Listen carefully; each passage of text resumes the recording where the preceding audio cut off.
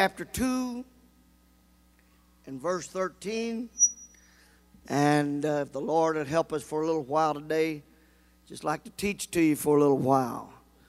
I know it's going to be slow, it's going to be methodical, it's going to be line upon line and precept on precept. But we're living in a day where everything that is believed in the apostolic church is under attack. Every major doctrine that we hold is under attack. And the only way I know to counterbalance that is just teach what the Bible says. You know, I challenge you pastors to, if you tape your services, to go back and look at the tapes and messages that you have preached for the last year. And you may be astounded how many of them are trying to convince folks they got a good deal, or trying to encourage folks, and all that's needed. And maybe just a small segment of that, if we're not careful, will really be doctrine. Because something about teaching doctrine can put folks to sleep. And you don't get the response you do as pushing, hot buttons of issues or trying to encourage folks. But brother, when push comes to shove, the doctrine is what's going to keep you and save you.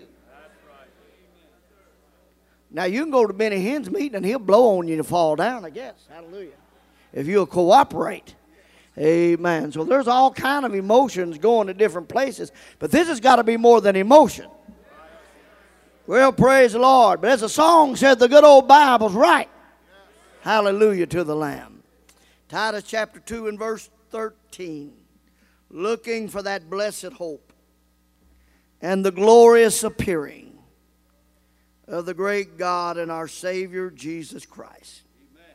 Looking for that blessed hope and the glorious appearing of the great God and our Savior Jesus Christ.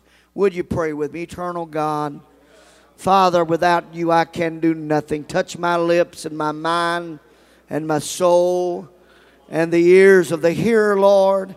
Help me to be a blessing to someone in this congregation. Oh, God, touch us, Lord. We love your word, Lord. Thy word is forever settled in heaven. Sanctify us through thy truth. Thy word is truth. We are washed and cleansed and sanctified by the washing of the water by the word. Oh, instill thy word in our heart. God, that somehow that our hope will not become diminished or dimmed. Oh, but our eyes and our mind and our heart will ever be on you, God. Touch us, God. Help us, Lord, to be ready at your coming. In Jesus' name, I praise you for it, Lord. Amen, amen. You may be seated. I want to talk to you for a little while today in defense of the blessed hope. In defense of the blessed hope, or why I believe in the literal return of Christ. In defense of the blessed hope, or why I believe in the literal return of Christ. Now let me define that for you. I mean, y'all mind if I move that somewhere or another? Why don't you guys move this down? You know, I won't bother the rest of them fellas, but I can't see. Amen. They'll think it's a voice coming out of a bush. I am that I am. I said, and the bush was not consumed. We just had some fire, But maybe I need to define literal. When I say literal, I mean that which is opposed to symbolic or figuratively. I mean literal in the sense that a real being is going to come on a real cloud. And there's going to be a real catching away of the church. By that, Hebrews 6 and 2 lets us know, therefore leaving the principles of the doctrine of Christ, Let us go on to perfection, not laying again the foundation of repentance from dead works, faith towards God, of the doctrine of baptisms, the laying on of hands, of the resurrection of the dead, and the eternal judgment. So in the very principles of the doctrine of Christ is found the resurrection of the dead and the eternal judgment. So that's why this subject is so important, because if our hope can get took away, if we can get sidetracked from our hope, that we're not really looking for what our forefathers were looking for, then you and I are going to be in big trouble. And by this, I'm going to be defending the future literal coming, future resurrection of the dead, and the future judgment. I'm sure sitting in this house today with this many preachers, in the main scope of eschatology, there is your pre and your mid and your post. And we probably got all three of those here. And so I'm not really going to go into that. But in the pre, mid, and post, there is one main thing that all believe, that Jesus is coming back. And the only difference between the three is the timing of when he's coming back. When I'm pre-trib and all the rest of y'all wrong. You understand that, don't you? But I'm just teasing how to get a praise the Lord. But I do believe the Lord's coming back. I believe he's coming back. And if I could for just a little while, I'm going to take a little time, and I'm going to give you a lot of information. And I hope that you'll be patient with me. I'm not going to try to kill this all together. At least I hope not. Matthew chapter 24. Matthew chapter 24. Jesus is just coming out of the temple, and he makes a remark, a statement of fact. And he has just indicted them in the 23rd chapter of the book of Matthew, the religious leaders of that day. And he comes out in chapter 24, and Jesus went out and departed from the temple, and his disciples came unto him for to show him the buildings of the temple. Jesus said unto them, see not all these things, the temple, the buildings of the temple. Verily I say unto you, there shall not be left here one stone upon another that shall not be thrown down. Verse 3. And as he sat upon the Mount of Olives, his disciples came unto him privately, saying, tell us when these things shall be. What things? When the temple is going to be destroyed. That's very obvious. That's the question that they're asking him. But that's not the only question that they're asking him.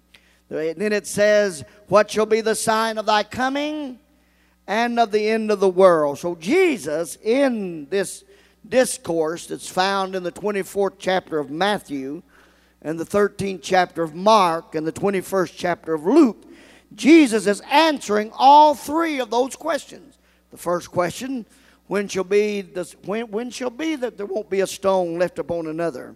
And then what's going to be the sign of thy coming and of the end of the world? Now the verses that are generally under question is in verse 27. For as the lightning cometh out of the east and shineth unto the west, so shall also the coming of the Son of Man be. Verse 30. Then shall appear the sign of the Son of Man in heaven. And then all the tribes of the earth shall mourn, and they shall see the Son of Man coming in the clouds of heaven with power and great glory. Verse 37. But as the days of Noah were, so shall also the coming of the Son of Man be. Verse 39. And they knew not until the flood came and took them all away, so also shall the coming of the Son of Man be. Then here's the other passages that are under consideration.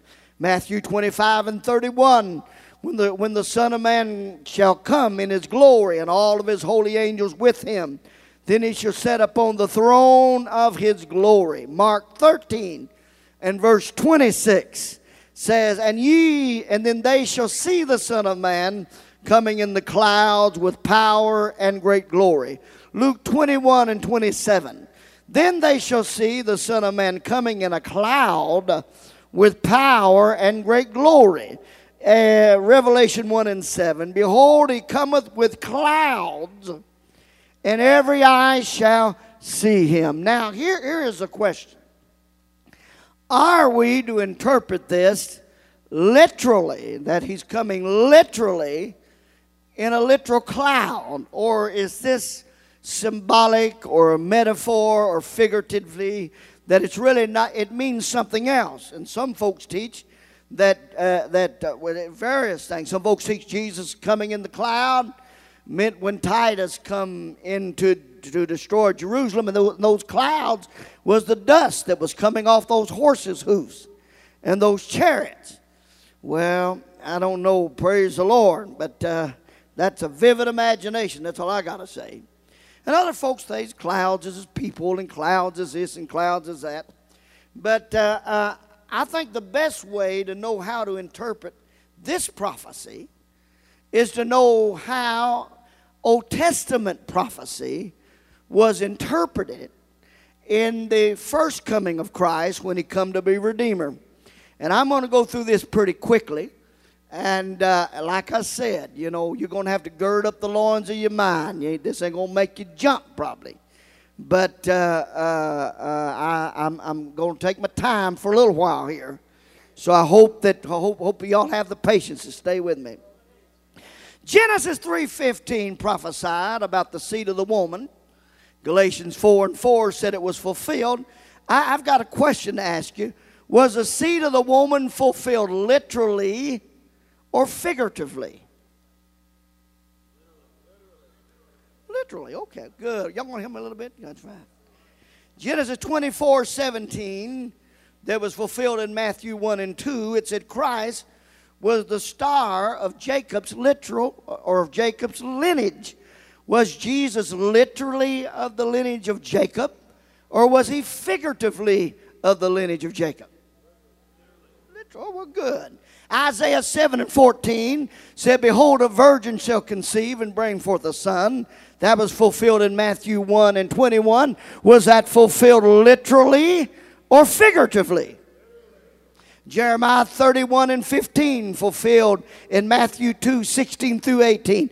Did Herod literally destroy the children, or were they symbolically destroyed? Hosea 11 and 1. Amen. Fulfilled in Matthew 2:14 and 15. Did Joseph literally bring Jesus back out of Egypt, or was it fulfilled figuratively? Isaiah 53 and 4 fulfilled in John 1:11. Was Jesus literally or symbolically rejected by his own people? Isaiah 53 and 5 that was fulfilled in John 19 and 1. Were the stripes literally placed on Jesus' body, or were they figuratively placed on Jesus' body? Zechariah 9 and 9 that was fulfilled in Matthew 21, 1 through 5. Did Jesus literally ride on the foal of an ass into Jerusalem, or did he ride on a symbolic foal of an ass coming into Jerusalem? And in Zechariah 11 and 12, fulfilled in Matthew 26, 14 through 15, was Jesus literally sold for 30 pieces of silver, or did it happen figuratively? Psalm 41 and 9, fulfilled in Luke 22 and 47 and 48. Did a literal friend or a symbolic friend betray him? Isaiah 53 and 5, amen, fulfilled in Mark 15, 4 and 5. Did Jesus literally not open his mouth, or did he just figuratively not open his mouth? Isaiah 53 and 12, fulfilled in Mark 15, 27 through 28. Was Jesus literally crucified with the transgressors, or was that fulfilled figuratively? Isaiah 50 and 6, fulfilled in Matthew 26 and 67. Did they literally spit in Jesus' face, or was that fulfilled figuratively? Psalm 22 and verse 17, fulfilled in Matthew 27 and 35 and 36. Did they literally gamble for Jesus' garments, or was it fulfilled figuratively? Psalm 34 and 20, fulfilled in John 19, 32 and 36. Was Jesus' legs not literally broken, or were they not figuratively broken? Isaiah 53 and 9, Matthew 27, 57 and 60. Was Jesus literally buried with the rich, or was he figuratively buried with the rich? Psalm 16 and verse 10, Psalms 49 and 15, fulfilled in Mark 16 and 6. Did Jesus literally raise from the dead, or did he raise figuratively? Now my answer is this. If all these prophecies concerning the first coming of Christ, every one of them were fulfilled literally and not figuratively or symbolically, who gave anybody the authority to change the mode and the method and the means of interpretation?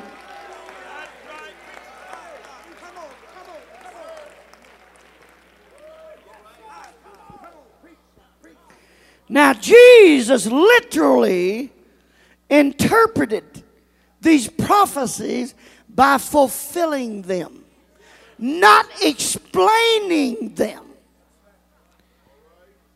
Could you imagine if the same mindset today existed in those days, what woman that would have been that would have conceived? I mean, can you imagine the message folks would have got out of that? They'd have had that woman meaning and being anything. But it was a real woman. And it was a real baby. And while we're at it, it was real flesh. It was real human flesh. It wasn't divine flesh. Divine, they can't be no such thing as divine flesh. But if it was divine flesh, it couldn't die. You can't kill God. If you can kill God, we be in trouble. You hearing me? But it was both human and divine, natural and supernatural. Amen. He was eternal and time. He was mortal and immortal, visible and visible, Father and Son, Spirit and flesh, God and man, all man and all God. Woo! That ain't the subject. Sit down. Praise the Lord.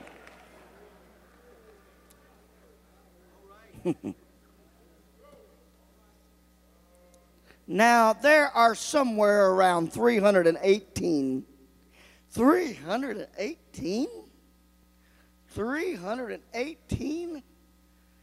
references, directly or indirectly, about the coming of the Lord in the New Testament. 318? And what would there be? I should have counted them up before I come over here. What would there be? Maybe 25, 30 at the max references to water baptism in the New Testament? Now, if you can symbolize 318 passages, who can say that those 50 passages won't be under consideration down the road? 1 Corinthians chapter 15. Now, I'm not trying to fight with nobody. I'm not trying to pugn nobody. I'm not trying to be ugly or nasty or smart aleck. I'm not smart or an aleck. Either one. Amen. Amen. I was born and raised in Morton's Gap, Kentucky. Would you believe there ain't no university at Morton's Gap, Kentucky? Amen. So I didn't graduate from Morton's Gap Collegial College, I can promise you. Amen. Glory to God. Top of our class wouldn't have been very great. Praise the Lord. And I wasn't at the top of the class. 1 Corinthians 15 and 23, I think really holds a crucial key to understanding this, at least in my way of thinking. But every man in his own order. Christ the firstfruits, and they that are Christ at his coming. Verse 20. Now Christ is risen from the dead and has become the firstfruits of them that slept. Now here is the, now I'm not a big farmer. Me and Brother Jackson's really been astonished coming through here, seeing all those big grain elevators and all that. That is very astonishing to us. This is such a beautiful country out here. I'm not a farmer. I'm just not a farmer. You know what I mean? I was raised in the country, but I'm not a farmer. And I don't know a lot about farming. I ain't had any lessons in, what do they call it? Somebody help me here. It's got to do with horticulture. Hey, there you are. Praise the Lord. He's got a professor or a farmer right here. Don't know anything about a horticulture. I don't even know how to say it hardly. But I can tell you this. I ain't had no lesson. I ain't been to Purdue or Yale or Harvard. But I can tell you one thing. If the first fruit you pick off a tree is going to be an apple, the rest of them ain't going to be pears.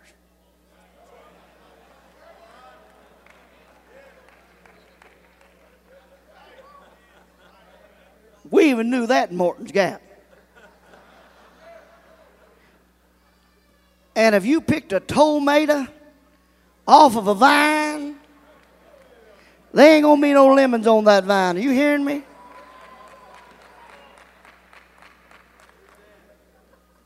So I want to look at this first fruit that was resurrected. And if I get a picture of the first fruit, then I'll know what the rest of the crop's going to be. You can't change crop in the middle. I mean, they'd have you furthermore teaching at Yale if you could do that. Amen. If you can make a pear out of a tomato, amen. Glory to God. But Jesus resurrected bodily. It was a bodily resurrection. Matthew 28:9, they held him by his feet. Feet come out of the grave.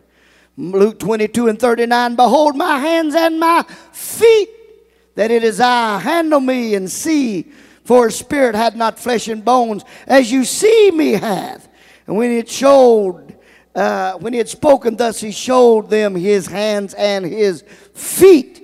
John 20:19, Jesus came and stood in the midst. 27, reach hither thy finger, and behold my hand, and thrust it into my side. 21:14, this is now the third time Jesus showed himself to his disciples after he had risen from the dead. Verse 19, John leaned on his breast.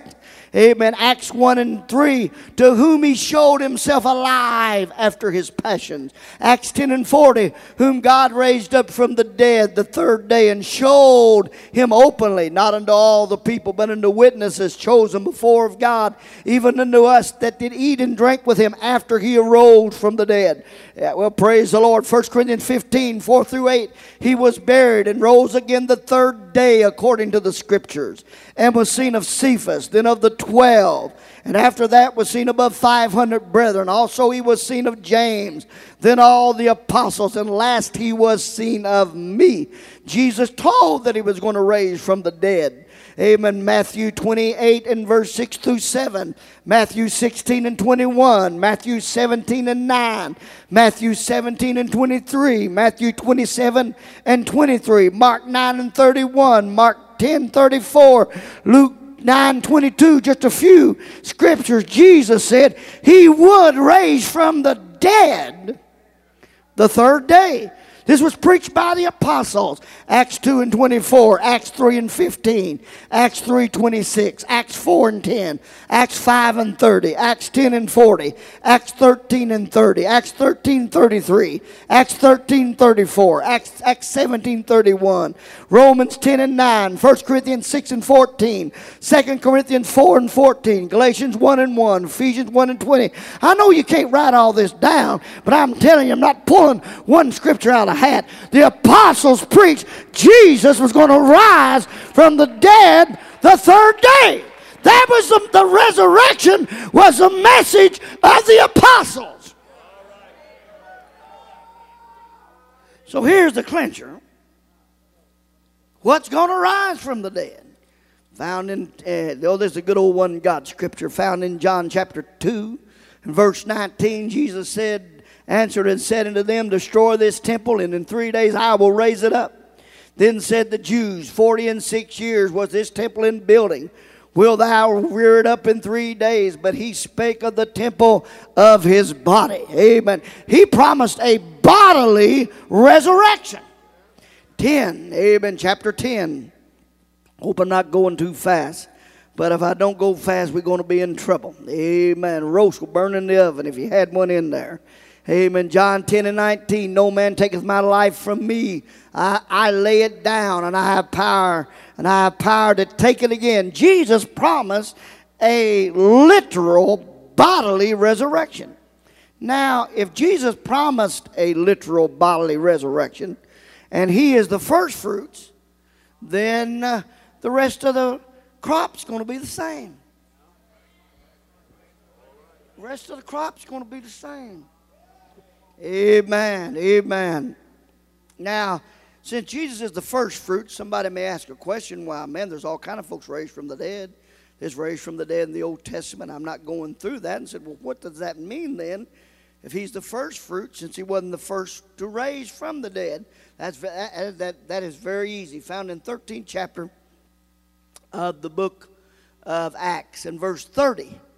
And said, and God raised him from the dead. God raised him from the dead, verse 34. Concerning that he raised him up from the dead, now no more to return to corruption. He was raised an immortal body. Well, praise the Lord. He went down mortal and was raised immortal.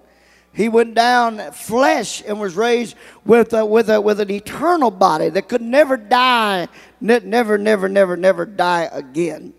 Now I know I went a lot through this, and there's really a means to this madness, and because I'm setting up a premise here. In Mark 16 and 19, it says, so then after the Lord had spoken unto them, he was received up into heaven. Now, what was received up into heaven?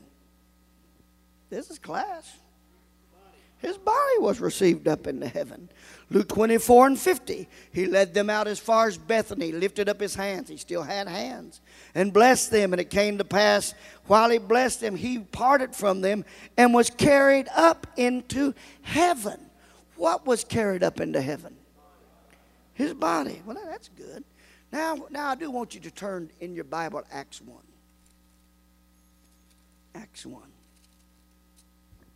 Acts 1. Well, can you say praise the Lord? Praise the Lord. Turn around and tell somebody it ain't going to be as long as it was. Hallelujah.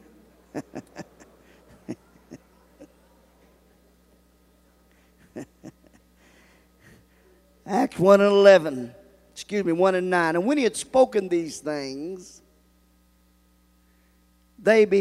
while they beheld, he was taken up, and a cloud received him out of their sight. A literal body was taken up into a literal cloud. Now, I didn't look up the Greek word for cloud.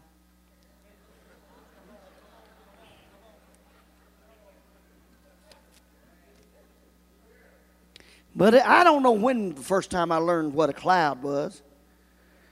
But I had to have been awful young because I don't remember. But evidently one day Mama said, son, that's a cloud. You know, you don't have to be real profound to understand that. You really don't need to do a lot of praying and have a big revelation to know what a cloud is. That'd kind of scare me if somebody was teaching me that didn't even know what a cloud was. You know what I mean? Hallelujah. Amen. But he was carried. Can we read that together? And and after he had spoken these things, let's read. While they beheld, he was taken up, and a cloud, everybody say cloud, received him out of their sight. What received him out of their sight? What received him out of their sight? What received him out of their sight? Well, in Matthew 24, it said he was coming in a cloud. Now look here in verse 10. And while they looked steadfastly toward heaven as he went up. Now, I don't know what the Greek word for up is, but it'd be the opposite from down. You know.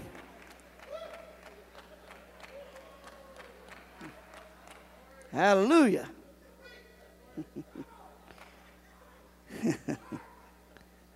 Behold, two men stood by them in white apparel, which also said, Ye men of Galilee, why stand you here gazing up into the heaven?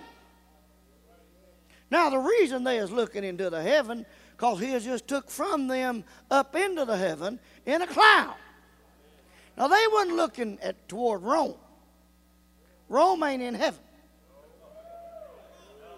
No, Pope Benedict may think Rome is heaven, and that's as far as he's ever going to get. But Rome ain't heaven.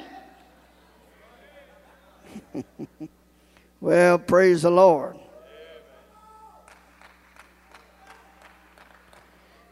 Is that the same Jesus? What if it's the same Jesus? And he went away and he had hands, and he had feet, and he had a side, and he had a head. And he went away into a cloud. Then it can't be nothing else. It can't be a symbol. It can't be a figure. It can't be a metaphor. It can't be an allegory. It can't be an image. If it is the same Jesus. No allegory went to heaven. No symbol went to heaven. No metaphor went to heaven. No Bible imagery went to heaven. It was a body. It was a body that went to heaven. A literal body that went to heaven. In a literal cloud.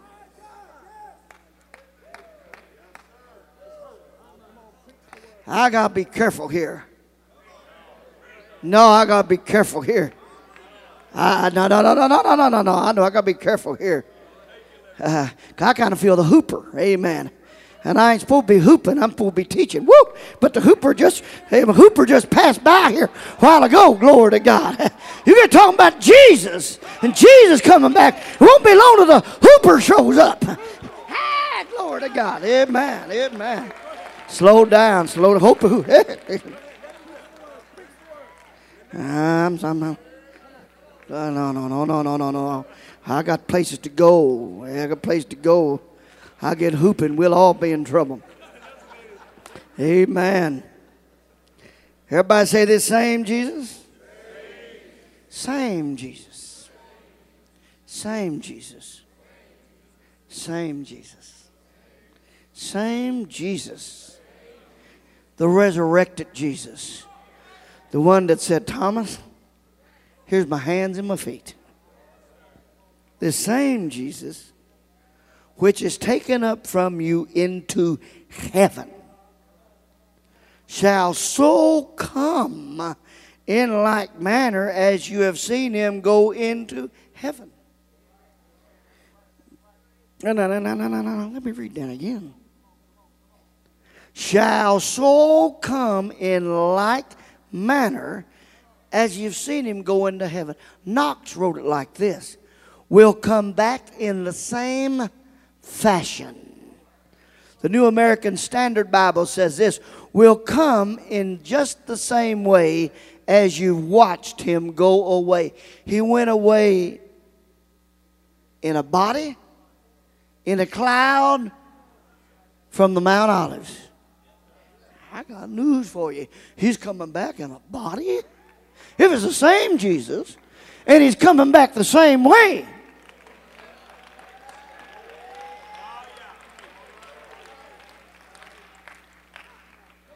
Turn around and look at your companion right now, whoever's sitting there by you. Wish I could see that fella I picked on over. Hey, yeah, right here. Hey, come on, brother. Come on up right here. Lord, I picked on him at Junction City, and he stays saved through it. Amen. Come on, brother, up here just 1 second. Glory to God.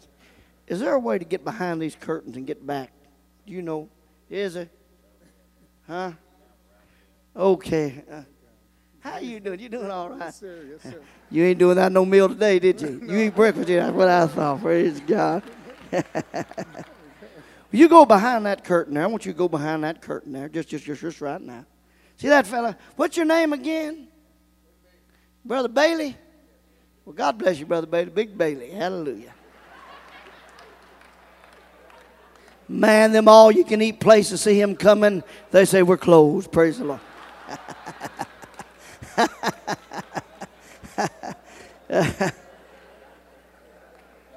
Glory. But that same Bailey, oh big Bailey, that you seen go away, he's going to come back. Come on, Brother Bailey. What happened to Brother Bailey? He found a sandwich back there or something. Glory to God. Hey, glory to God.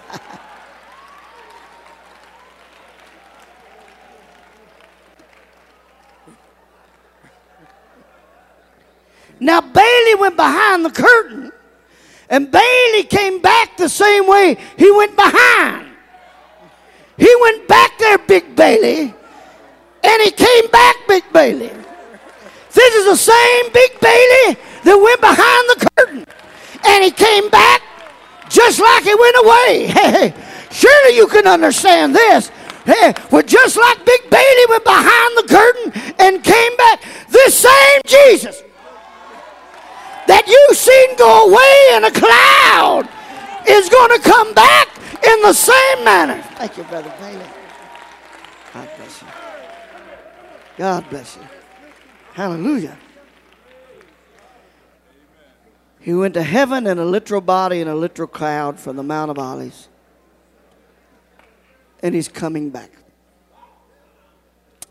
Scripture, I said, looking for the blessed hope and the glorious appearing. We having fun or what? Hallelujah. You don't have to go to carnival to have fun. Hallelujah. I have fun in church. Woo! Amen. Talk about looking for his glory. The word appear means to come into sight, to be made visible, to show oneself openly. Let me give you some places where the word appearing is used. Colossians 3 and 4, when Christ, who is our life, shall appear, then you shall also appear with him in glory. 1 Timothy 6 and 14, thou shalt keep this commandment without spot, unrebukable, until the appearing of the Lord Jesus Christ. 2 Timothy 4 and 1, I charge thee before God and the Lord Jesus Christ, who shall judge the quick and the dead at his appearing and kingdom. At verse 8, henceforth there is laid up a crown of righteousness, which the Lord, the righteous judge, shall give at that day. It's a point in time, mind you. Not when you die. It's a point in time. Not to me only, but to all them that love his appearing. Hebrews 9:28. But unto them that look for him shall he appear the second time without sin unto salvation. 1 Peter 1 and 7 might be found in him praise and honor and glory at the appearing of Jesus Christ. 5 and 4. When the chief shepherd shall appear, ye shall receive a crown of glory that fadeth not away. 1 John 2 and 28. Now little children, abide in him, that when he shall appear, we may have confidence and not be ashamed before him at his coming. 1 John 3 and 2. Beloved, it did not yet, now are we the sons of God, and it did not yet appear what we shall be, but we know when he shall appear, we shall be like him, for we shall see him as he is. An appearing is promised. He's promised to appear.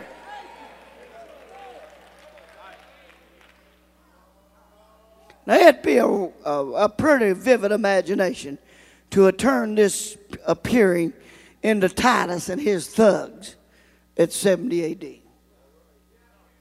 Titus ain't Jesus, and Jesus ain't Titus. And he didn't come in a cloud. Amen. Well, praise the Lord.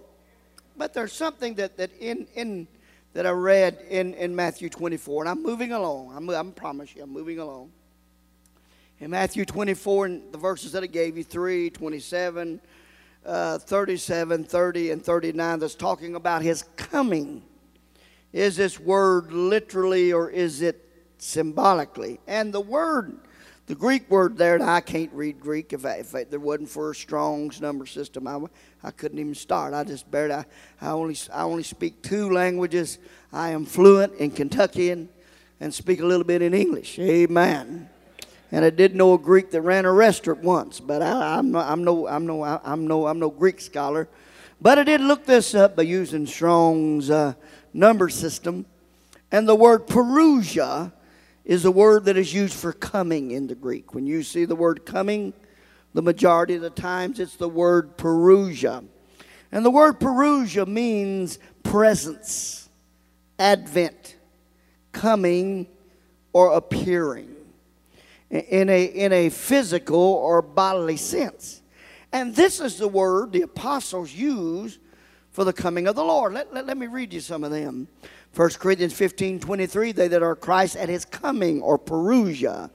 1 Thessalonians 2:19, are they not in the presence or the parousia of the Lord Jesus Christ at his coming, or parousia?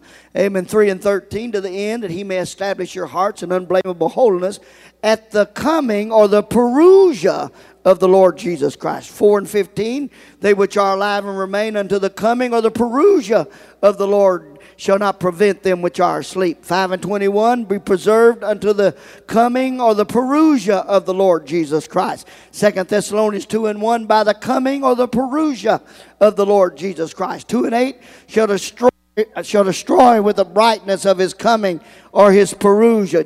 James 5:7, be patient therefore, brethren, unto the coming or the parousia of the Lord. 5:8, establish your heart, for the parousia or the coming of the Lord draweth nigh. 2 Peter 1:16, talking about the power and the coming or the parousia of the Lord Jesus Christ. 3:4, where is the promise of his coming or his parousia? 3:12, looking for and hastening unto the day of God, and unto the coming or the parousia of the day of God. 1 John 2:28, and not be ashamed before him at his parousia or his coming. Now, to understand this and how this is used, whether this could be used figuratively or symbolically, then you have to go into the Bible, which is very easy to see how it was used in everyday language, when it wasn't necessarily talking about spiritual things. And you can kind of understand this. 1 Corinthians 6:17, it was talking about the coming of Stephanus and Fontanus and Archippus. We didn't have none of those folks named that in Morton's Gap. Amen. But anyhow, it used the word for them coming to Corinth was the word parousia. Whether these fellas go to Corinth symbolically, or do they literally, bodily go to Corinth? 2 Corinthians 7:6 and 7, it talked about the coming or the parousia of Titus. Titus did not symbolically or figuratively go to Corinth.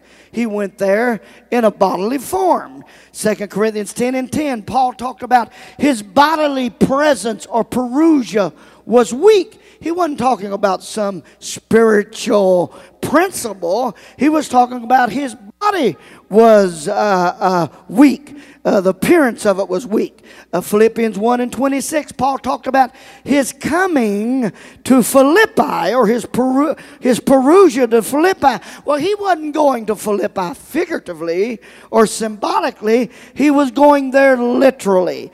Philippians 2:12, he talked about them being obedient in his absence, like in his presence, or his parousia. Well, he wasn't talking about some symbolic presence, but his literal presence. I wrote this down. In every instance the word is used is in a context of a bodily presence or appearing, and not one time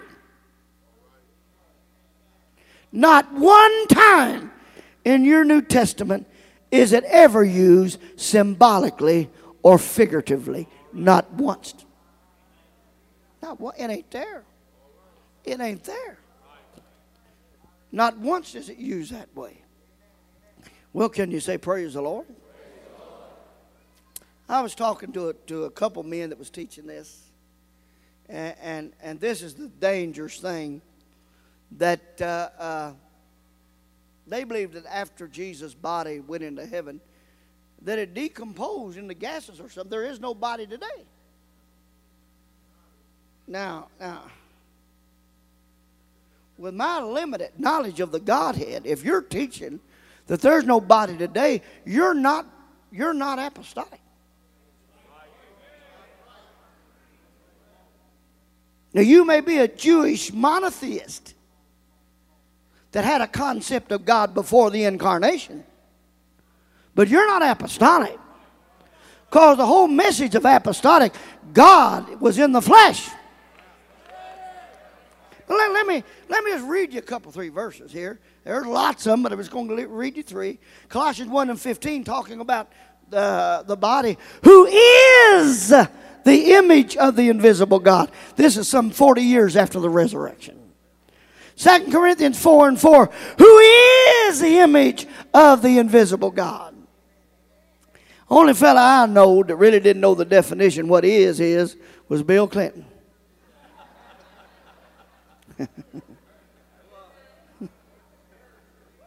And even us folks in Morton's Gap knows what is. Now, if you don't know what is, you know you may go to heaven on the baby ticket. Hallelujah. Well, can you say praise the Lord? Not really. Hallelujah. Amen. But then in Colossians 2:9, for in him dwelleth. Anybody know what ETH is? If you got ETH on believing, it's believeth. That means you're keeping on believing. If you're sleepeth, you're still sleeping. If you drinketh, you're still drinking. If you eateth, you're still eating. And if you dwelleth, that means you still got a body. That's 40 years after the resurrection. Now the doctrine of the resurrection is an Old Testament doctrine. Job 14:7 through 9. Job 19:25 through 27. Isaiah 26:19. Daniel 12:2 and 3. Hosea 13 verse 14. Psalm 17:15. Was the hope of the Old Testament saints was the resurrection.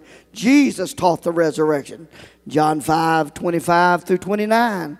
Luke 10:27 through 38, plus many other passages. Jesus taught the resurrection of the dead. Paul claimed to be a Pharisee concerning the resurrection. Matthew 23:6. That's Acts 23:6 and Acts 24:15 was promised the resurrection. But you know, to have a resurrection, you got to die. That's an Old Testament doctrine. Old Job said, though the skin worms eat this flesh. Said, you know, something told me there ain't no Bible been written.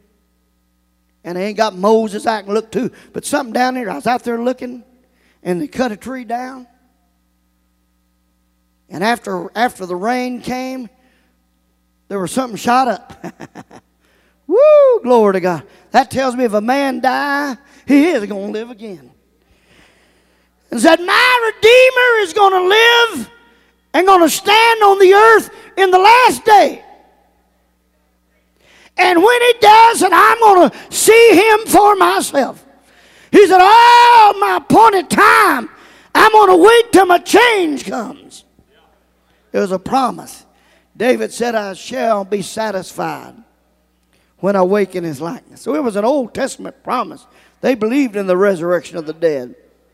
But Paul, will you help me there, Brother Alviar? And in 1 Corinthians 15 and 51, and maybe, brother, one of you brother to help me in 1 Thessalonians 4,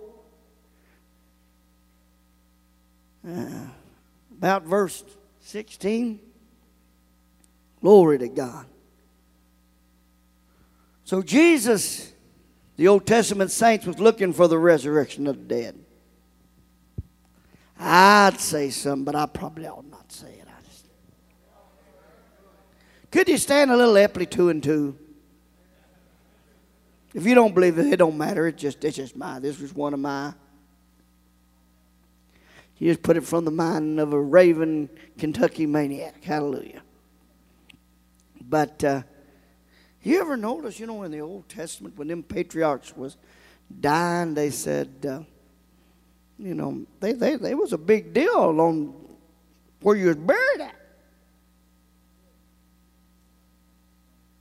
If you go back there, you'll read all of the bargains that was made about Abraham, where he buried Sarah and where he was buried and where Isaac was buried and where Rebekah was buried and where Rachel was buried, and they hauled Jacob off to Egypt. But he said, when I die, don't you bury me here. You take me back home and bury me. And 400 years passed by, and Joseph said, God's not always going to leave you folks down there in Egypt. And one of these days, he's going to bring you back out. And when he does, you cart my body out with you. I won't be buried. I want to be buried back there. Well, praise the Lord. All right. I read a prophecy that said in Isaiah 26 and 19, said, thy dead men shall live, Yes. and together with my dead body Well. they shall awake. Something told them something's going to happen. Well, glory to God. Something's going to happen back in that little piece of ground that's not going to happen everywhere at that time. And the Bible said that after Jesus' resurrection, Matthew 27 and 52, many of the bodies that slept got up out of their graves and went into the city. Something inside them told them, you got to get back to Jerusalem. There ain't going to be no resurrection down here in Egypt. You got to get back where the righteous are going to be raised. All right. Now, you don't have to believe that. That's Epley 2 and 2. Please. I just. But in these promises, the Old Testament promises, what Jesus promised about the resurrection, you had to die. If you was going to get changed, you had to go to the graveyard and die. You had to die. Had to die. Had to go to the graveyard and die. But Paul says this in 1 Corinthians 15 and 51. What does he say? Behold, I show you a mystery. Behold, I show you a mystery. We shall not all sleep. Behold, Paul said, I've been to third heaven, and I came back, and I got a revelation, and I got understanding. Everybody's not going to have to go to the graveyard to get changed. We shall not all sleep. We shall not all sleep.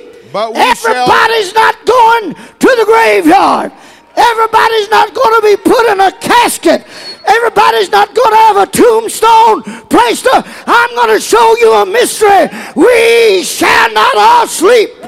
But we shall all We shall not all sleep, but we shall all be changed. In a moment. In the twinkling of an eye. In a moment. In the twinkling of an eye. At the last trump. Sound of the last trump. Jesus is coming. Jesus is coming. And you don't have to go to the graveyard to get your change. All right. Hallelujah. We shall all be changed. Yes. This mortal shall put on immortality. Yes. This corruption shall put on it. Woo! Glory to God. Yes. I'm winding down. Where are you at? 1 Thessalonians 4. Is it verse 16? For the Lord himself. Is that it? For the Lord himself? Huh? Who's got that? The Lord himself? For the Lord himself shall descend from heaven with a shout. Listen to me, saints. Listen to me. You mean so much to him. He ain't sending Gabriel. He ain't sending Michael. All right. When he gets ready to come get you, after all, you're his wife. And he ain't even trusting the best man.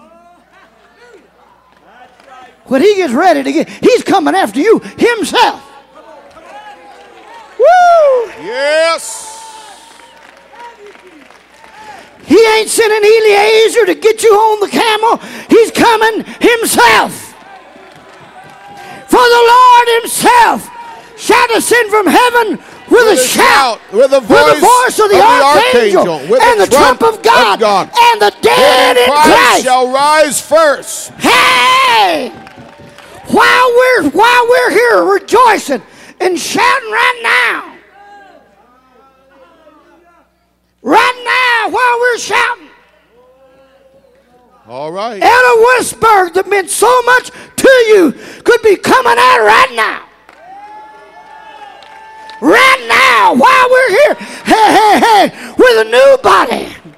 Woo! With a new body, going to meet the lover of his soul. But you know what? It won't be very many seconds before they're out of the ground. That while we're here, you talk about a healing service.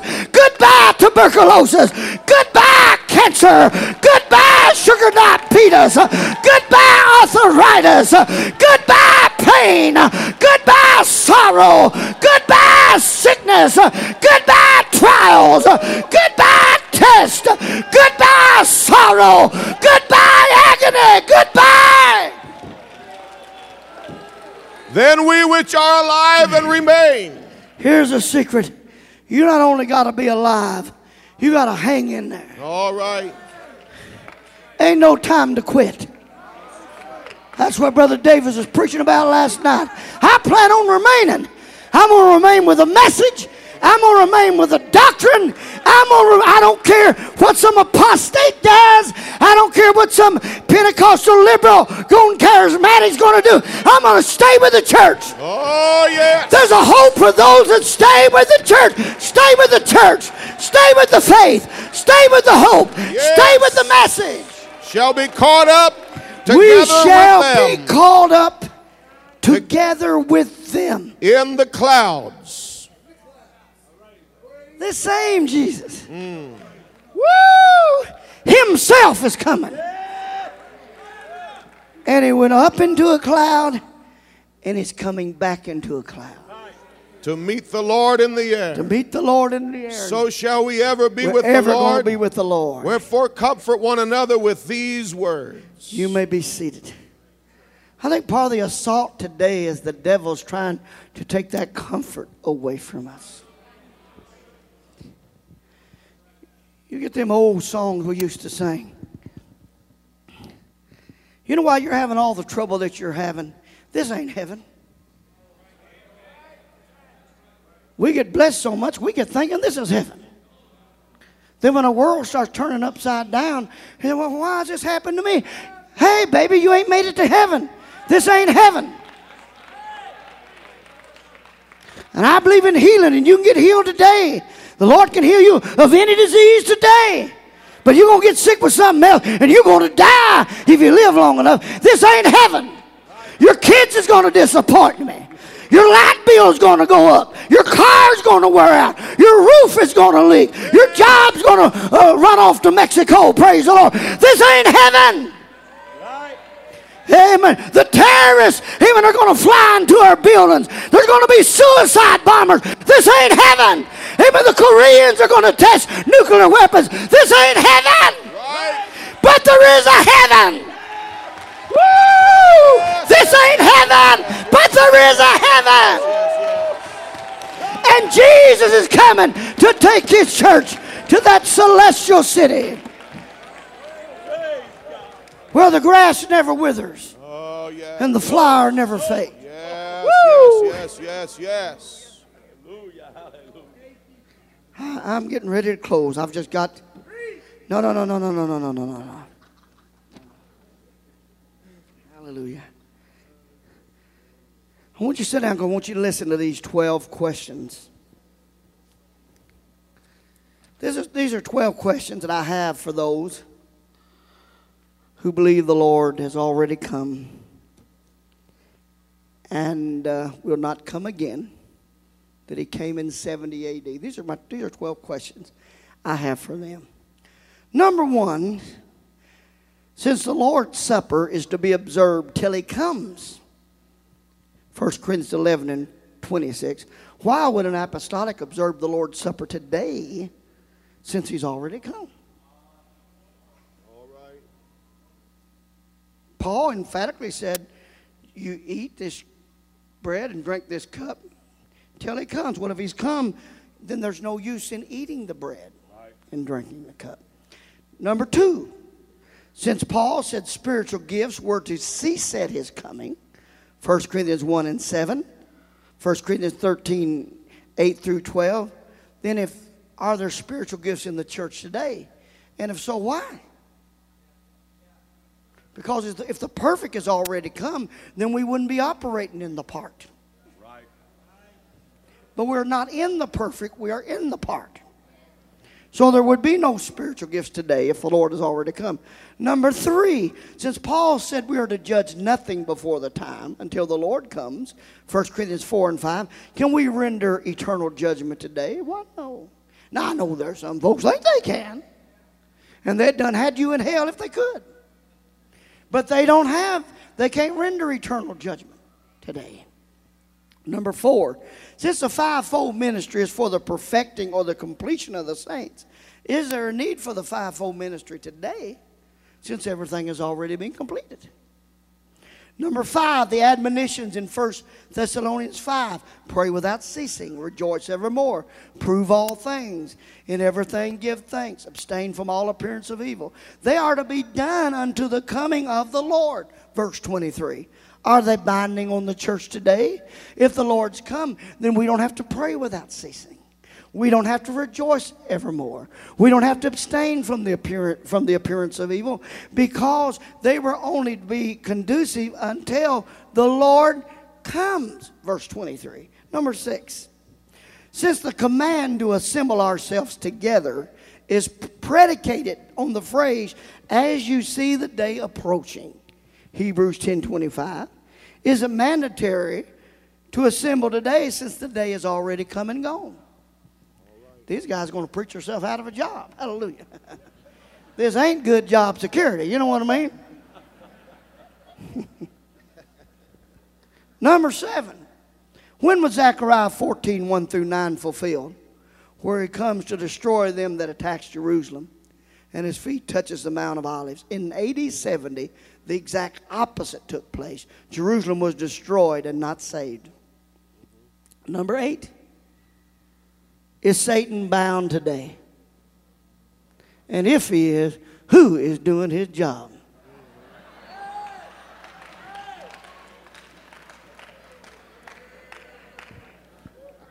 Said there's a fella out in California years ago preached this named Paul Winters.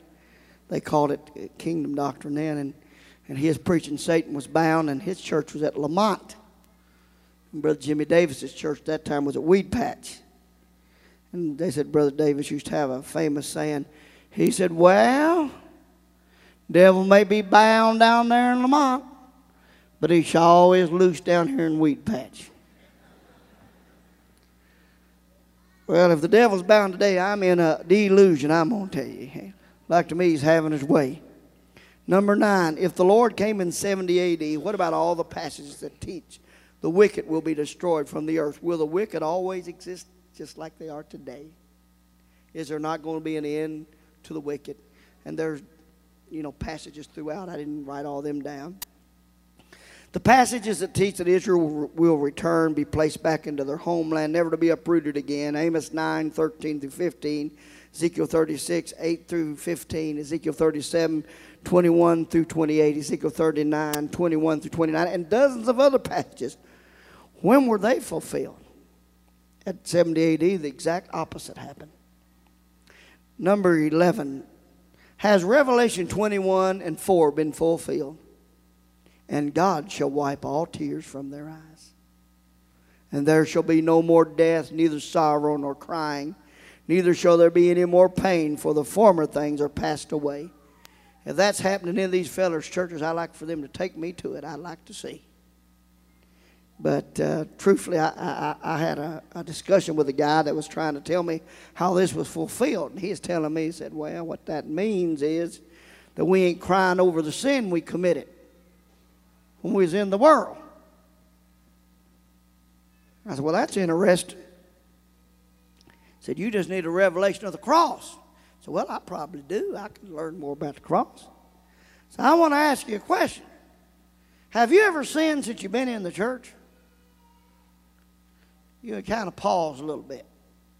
Everybody here may have been so holy that if you dropped an egg, it wouldn't break. I understand that. But I got the Holy Ghost when I was 11 years old. So what I was repenting from was writing on the bathroom walls. You know what I mean? Sticking the gum underneath the pews. I mean, I needed saving like everybody else, but I ain't never smoked no cigarettes or drunk no hard liquor or chased no wild women. I couldn't have called them anyhow. Amen. But I hate to admit it. But I have sinned this side of the baptistry tank. And I've cried over it too. Yes, sir. Yes, sir. And if everybody's honest, you've sinned this side of the baptistry tank. Oh, yeah. And if you hadn't, you'd probably done been took out of here. Hallelujah. And I cried over it. So that can't mean that. That means just what it says. I'd hate for somebody to explain that away from me, that it's always going to be just like it is and ain't nothing ever going to change. Then number 12, and I'm through. Is the lake of fire a literal place of punishment that will happen in the future, where death and hell are cast into it? Or is it figuratively? And I predicted and I predict today that the next thing that goes is hell. Next thing that's going is hell. I'm just going to stay with a little simple message that I heard from them old bald-headed preachers in Kentucky. Some of them had 3rd and 4th grade education. They wasn't the most literate people in the world, but they told us about a better day. It wasn't always going to stay like it is today, that Jesus is going to come back after me. Can you raise your hands and thank God for the promise of His coming? Glory to God.